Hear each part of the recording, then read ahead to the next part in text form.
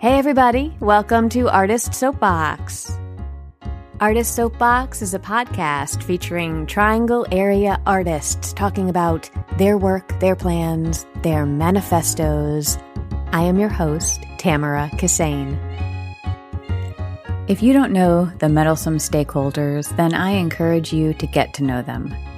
They are generous hosts at their theater space, OK All Right, in Durham, and dedicated, open-hearted collaborators.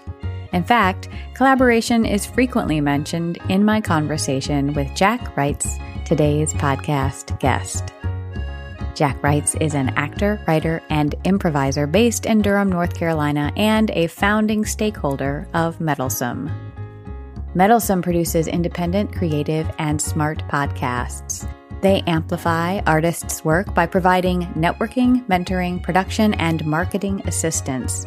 And they aim to keep audiences entertained with the best damn theater podcasts, art, and comedy out there. Jack teaches and coaches improv with Meddlesome at the OK All Right Theater. He's been studying improv since 2004. First with the DSI Comedy Theater in Chapel Hill, North Carolina, and then with the UCB Theater and the Magnet Theater in New York City. He has appeared on stage in Durham, Chicago, and NYC, and in various film work, including appearances on ABC and MTV. From 2012 to 2019, Jack toured nationally and internationally as part of Catharsis Productions' show Sex Signals, which uses scripted and improvisational comedy to address issues of sexual assault in the military and on college campuses. He was recently the host of Our State Magazine's Secrets of the Triad series. In this episode, we cover a lot of ground. Here's a list to get you excited. Improv comedy, sketch comedy, using the tenets of improv to create something that lasts. Spontaneous collaboration, the history of improv. Improv in the time of COVID-19. The structure of making comedic choices. Amplifying the signal of the amazing artists in Durham and the surrounding areas. And more. Wherever and however you are listening, I hope you enjoy this episode. Hi, Jack. Thank you so much for having this conversation with me today. I'm very thankful to be here to talk to you right now. I think that we'll start with something like a past, present, and future for Meddlesome. So for people who are not familiar with you all, can you talk a little bit about the immediate past, what you have been doing with Meddlesome and with OK All Right, and then we'll transition into the current state, and then hopefully we can even think about the future as well. Yeah, what a great and thorough question. So Meddlesome is about to start our 4th year of existence, which is very exciting for all of us. We initially started doing pop-up improv shows at various venues around the Triangle. We were doing stuff at King's. We were doing stuff at the Vault. We were doing performances at a little jazz club called The Shed. That's where one of the first Meddlesome shows was. And we primarily were doing improv comedy. Over the past 3 years, we went from sporadically jumping into place to moving into our own permanent theater, which we've called Meddlesome's OK All Right Theater, and producing shows every single weekend, some Thursdays and then Fridays and Saturdays. We started out doing a lot of improv, but we've also done sketch comedy. We love to hold space for some stand-up comedy. We've produced a storytelling show called Zara, which was it's a one-person storytelling show about God, parenthood, religion in the South. Yeah, that's sort of what we've been up to. We also have, in the last couple years, started teaching classes in improv comedy where anyone at all, of all walks of life, can have a chance to dive in and be spontaneously creative. I think that's the past in general.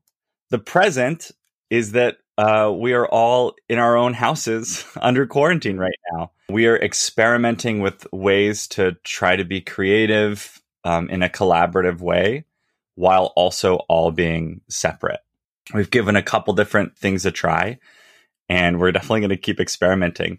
We had a performance last night on Zoom which was open to the public. Anyone who wanted to could tune in and watch an improv comedy performance in their own homes from performers who were in their own homes. Yeah, that's one way that we're adapting right now.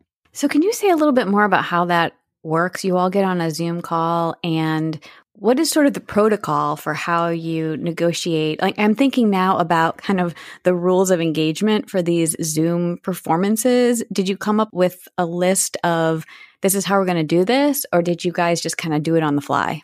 Your question is so specific to improv that we get that question a lot. Essentially, it's like, well, how, if you're improvising, do you just wing it? Do you just go for it? When in reality, there's like a lot of practice and a lot of work that goes into doing something like that. So one thing that's neat about this moment that we're in right now is that everyone across the world is in a very similar position. We're all experimenting and we're all trying to find ways to cope and adapt to, for the most part, being in our own homes. So for the show that we did last night, we're able to watch some of the best practices and learn from some other theaters that have been doing similar work around the country.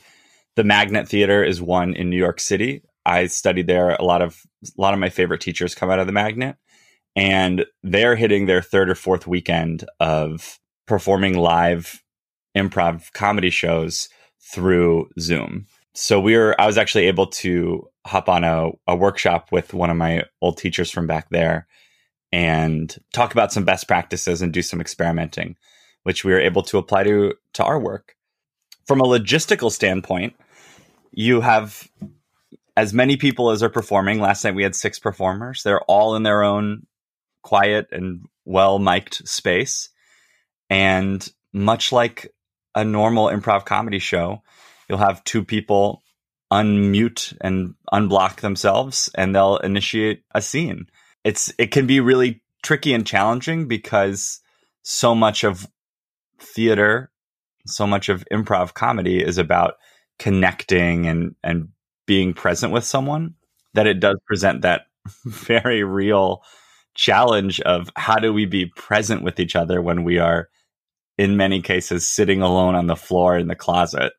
How do we be present in that moment? But we put in 3 rehearsals before last night's performance.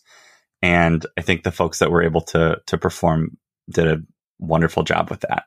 I was talking with Ian Finley, who's a playwright and a theater maker and a teacher locally. And we were talking about how we sort of boil down the performance experience to the very, to their most essential ingredients, so that we can still get something out of that, even though we have to give up a lot of the things that we wish were present.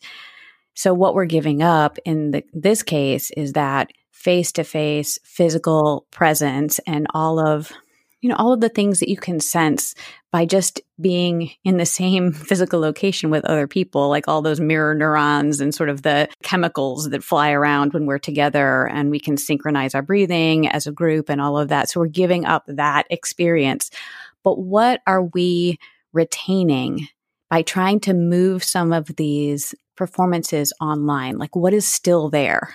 Well, one of the reasons that I love improv as an art form is that it is inherently a collaborative experience.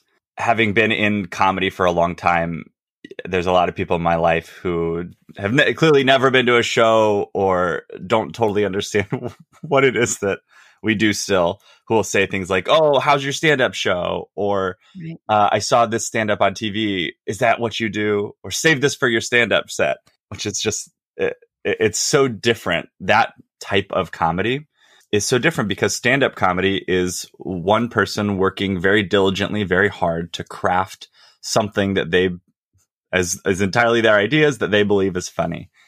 And one thing that makes improv stand out to me is that it is absolutely, and it could never be something that is created by a single individual.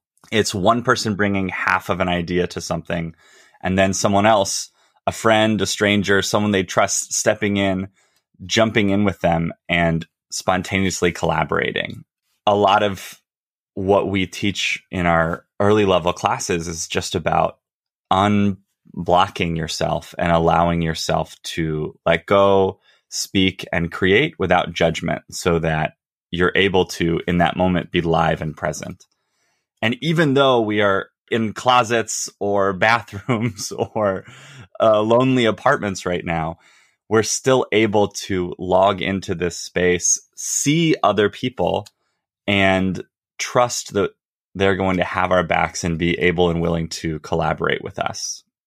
And I think that's very real still, in spite of not being present together.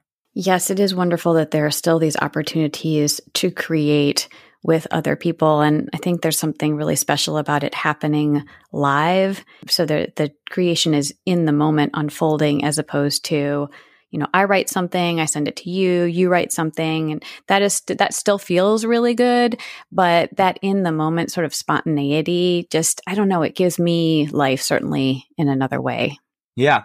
And an interesting thing that this ties into from one of your first questions about what is the future of what Meddlesome is doing, a lot of that ties into taking what we've been doing and creating with improv and with spontaneity and moving it past just improv. The basic tenets of improv are agreeing with each other and then adding on to it.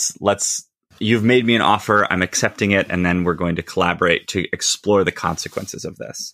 Part of my background is that I studied improv in New York for a long time, and I was in a workshop with an older improviser for a while. And at that point in time, I'd been doing improv for probably a decade. I asked this teacher, I was like, I've been doing this for almost 10 years. What advice do you have? And he said, if you've been doing improv for a couple years, for less than 5 years, keep doing it, keep exploring, keep practicing those skills. If you've been doing improv for more than 10 years, you need to sit down and write something. I'm not going to give you any more improv notes that you haven't already heard. You need to take these skills and go ahead and make them into something. Because one of the brilliant and wonderful things about improv comedy, but also one of the things that makes it so sad, is that you can do the best, most amazing improv show in the world, and at most 60 to 100 people are going to see it. And then it's gone, which makes it special. That makes it's ephemeral. It's there. That's why that live energy from the audience is so important, but it's also so important as artists to continue to work past it.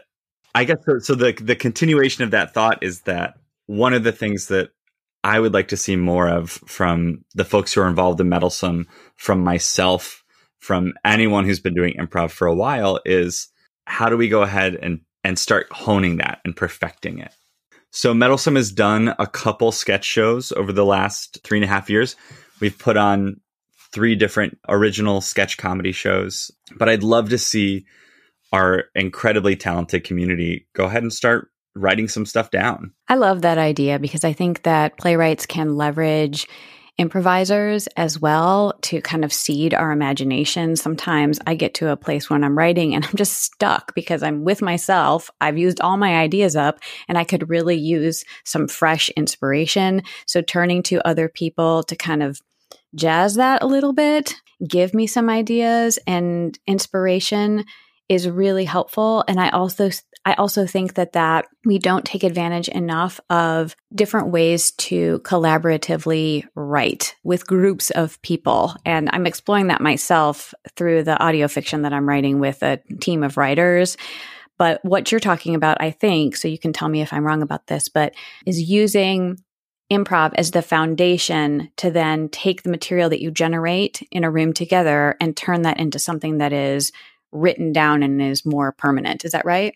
It's sort of right. Okay. I think 50% right? Yeah, it's definitely 50% right. And see, I'm validating what you said so that we can build on it. I'm improvising with you. I love this. Yes. So I love talking shop and getting into the nitty gritty of things. So what you're talking about is the model that the Second City uses in Chicago, which is one of, if not the best sketch comedy school and performance venue in the country, if not the world. So it sounds like a great proposal if that's anything to draw from. So they will improvise something based off a suggestion or a story or something, while a director watches, takes notes, and then the director will give feedback and say, great job. Now, quote unquote, improvise it again. Here are the beats that you want to hit again. Here are some spaces you can be a little more free. See if we can find some more lines in there to explore this world. And then they'll do it again. And then the director will say, great, here's some more feedback. Do it again. And they'll continue to improvise until they feel like they've got a great sketch. And then they'll put it on stage. And that's not universally how they write their sketches, but it is a type of improv to sketch that they teach there. In my experience with the work that we've done in Meddlesome, the sketch comedy shows that we've produced here, we haven't started out by improvising them. We've started out with a writer's room, much the same as you'd see on most TV shows or something like SNL or something like that, where you have a group of people working together, spitballing, playing ideas off each other. Even though we're not up on our feet improvising, the tenets that we teach are still present in that room. So there is like a slight difference between a director watching improvisers versus a group of writers sitting around in a room. But you're spitballing with each other. You're proposing something and seeing who else in the room can take it a different direction. And then, much like with Second City, what we've done in our writer's room is then take this collection of ideas, assign it to different writers. They go home and write for the week and then come back and show us what they got. So that's been the process for the sketch shows that we've done here. And what is then the product? Is it short scenes that are performed in front of an audience? Is it a full-length play? Or what is the output of all of that? Historically, the output has been a live hour to 90-minute long sketch comedy show. But that's not the only outcome. I am in many ways a traditionalist in that I love going and seeing live sketch comedy. I think much like in going to see live improv, just when you go see live theater, it feels different than watching it on your computer or on your television. But there are a lot of other very important people who work with Meddlesome and who are tied into our community who want to be doing a lot more sketch comedy, which could be filmed. And when I say sketch, I guess I mean generating web content. And I think that that's really important too. I'm dragging my feet at it, but thankfully there's a group of people that make the decisions at Meddlesome. It's not just me. So the fact that that's not my favorite thing to do doesn't mean it's not going to get done. There's a good team of folks who are also pushing to create content that goes online. So just a point of clarification, sketch comedy means short scenes or vignettes that are not tied together as a full narrative. Is that right? You got it. It sounds like you're reading from a dictionary. You're so right. Yeah. I was just reading from the back of my eyelids as I tried to think of what I was saying. Mm-hmm. Yeah. So sketch comedy is, for the most part, non-narrative short scenes, sometimes tied around a specific theme, but oftentimes not. And so the pros of putting that online, those kind of pre-written sketches, would be access for other people, would be kind of a permanent piece of art that lives out there in the world. Are there other pros or cons that you can think of? The pros to putting content online are that, like you said, you're reaching a broader audience. You're creating something that you can use as an artist to help market yourself, to show people this is what I've done. This is what I am capable of. Another big pro of creating more digital content ties into boosting the signal of what we're doing here in Durham. I've talked about this on a number of occasions, but I think a lot of times when people think about art, they think that has to be coming from one of the big cities like Chicago, New York, or LA. And I know, and I'm sure that you know, especially, go through your podcast feed to see that there are so many amazing artists that are living and creating work in the area that we live. I don't know that we often get the credit for the work that we're making. I don't think that people think of us as a place where art is happening. So putting stuff online is boosting your own signal as an artist, but it's also hopefully helping increase the awareness of Durham, of North Carolina, of the South as a whole, as a place where great art is being created. Right. And what are the cons, in your opinion? The cons of creating sketch comedy, the cons of creating work and putting it online, I think are just that you're missing that live audience connection. Frankly, I think one reason that a lot of improvisers stick to just doing improv instead of trying their hand at writing is that you're putting yourself out there in a way that you don't do when you're doing improv. You know, whatever's happening in an improv show, you walk off and you say, wow, I can't believe I made that up in the moment. How wonderful or how crazy it was that happened. With sketch comedy, much like with stand-up, you're working to say, these are ideas that I believe in, that I am committed to, that I believe are funny. I have put work and practice into this, and I am excited to present to you this thing. The emotional stakes are a lot higher with that. Mm-hmm. When someone doesn't laugh at your improv show, you say, well, it's the best we could do in the moment. And when someone doesn't laugh at your sketch comedy show, you say, oh, well, I put months into that.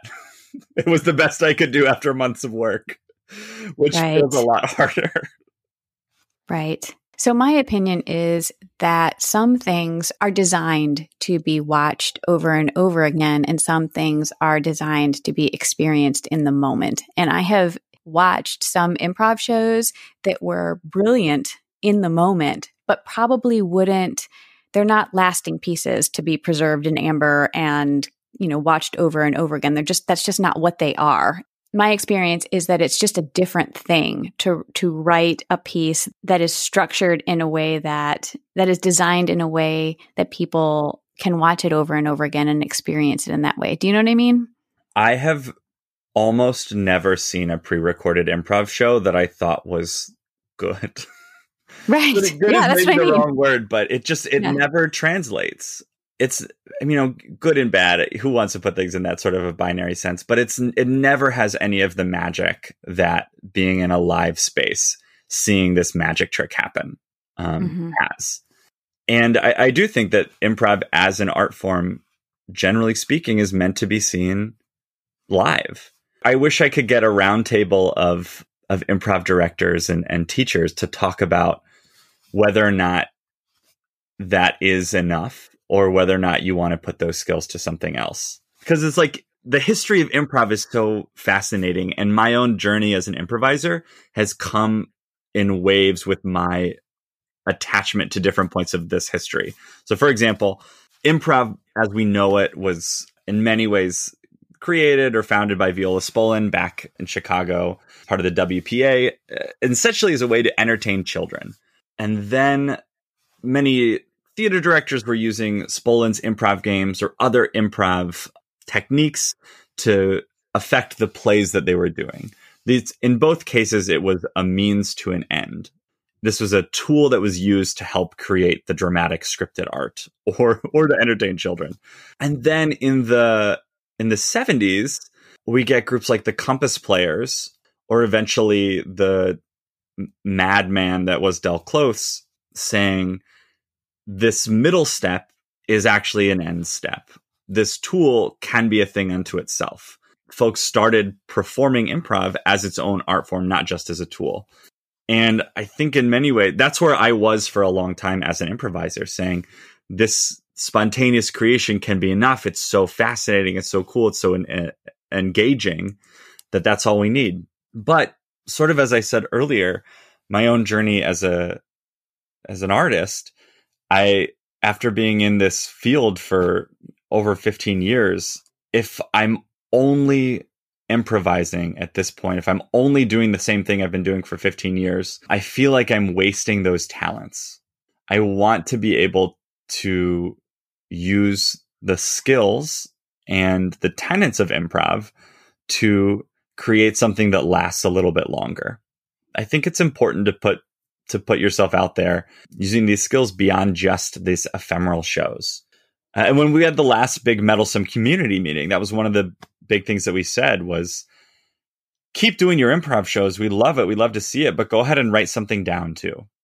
When you are writing sketches, Is there a shape to those, like a structural shape, a time limit? Like what is the formula to make that? I know I realize this is probably like, a whole class, but briefly, is there a shape to writing such a thing? Yes, there is a shape. And for everything, there are rules to be broken. For every rule, you should be breaking that rule. I'm not sure if I can give you a short answer, but I can give you a bit of a longer answer to this, which is that one thing that Meddlesome teaches in our classes specifically is that we teach improv comedy. We don't just teach improv. So I think that is one thing that makes our school a little bit different from any other schools or some other improv classes that exist in the world, is that we are specifically using improv as a tool to create comedic scenes. Mm-hmm. There is dramatic improv, and there's improv that's just like focused on connecting to your scene partner, where that is tantamount. The most important thing is that you are in yourself and that you are connected with this moment, where that's most important. But what we are teaching is that yes, you should be connected, and yes, you should be present. But we're also trying to teach folks, how do we make a comedic choice in this moment? So as our curriculum builds from levels 1 to level 3, and as our various comedy teams are directed, there is a basic structure, and it's pretty similar to writing scenes in plays, where you want to establish a base reality, get the audience and the performers on the same page about this is who we are, where we are, what we're doing. There will be in comedy what we call the first unusual thing, or in dramatic writing, and maybe the inciting incident, something has changed. We'll react to that. And then, comedically, we'll rest it. We'll step away from it so that we can return to this comedic thing that'll keep happening a couple different times. In a sketch, this is probably going to happen a couple different times over the course of 6 to 8 pages. So that's a formula that we do teach. But there's also the rule that you're welcome to break that rule and break that formula whenever you want to, especially if it's for something that you think will be more funny. Right. And we even, just to say as well, one of the projects that Meddlesome produced twice over the last 2 years was a project called The Setup, which was a fully improvised dramatic play, where we were not using that same formula to create comedic scenes. We were diving a little bit deeper into character, focusing a lot more on narrative than on bringing the comedy forward. Jairus Donovan from Moonlight Theater Company directed that, and she's just a fantastic director to get our actors and improvisers to dive in to tell that narrative storytelling. Yeah, thank you for trying to answer my question, which is really hard. You did it beautifully. Is there anything else that you would like to talk about before we wrap up? So Meddlesome is about to start our 4th year of existence. We're all hoping that we don't start it still in quarantine, but nobody knows where this is coming or what's coming next. And whether we're creating a sketch or an improvised comedy show or an improvised dramatic show or a storytelling show or potentially podcasts or other unique ideas that we've got rolling down the pike, the goal is that they're all built around this idea of collaborating with each other, working together as a team, agreeing with each other, and to explore and create things that we couldn't have created as an individual. And we're hoping that as we do that, and as we do that in partnership with other folks around the community, we're able to amplify the signal of Durham as a whole, of the South as a whole, to show people that we're doing great work here, and it's work that we're proud of. Wonderful. Thank you so much, Jack, for the conversation and for the work that you are doing here. I just think you all are wonderful. We're trying our hardest. We're also figuring it out as we go.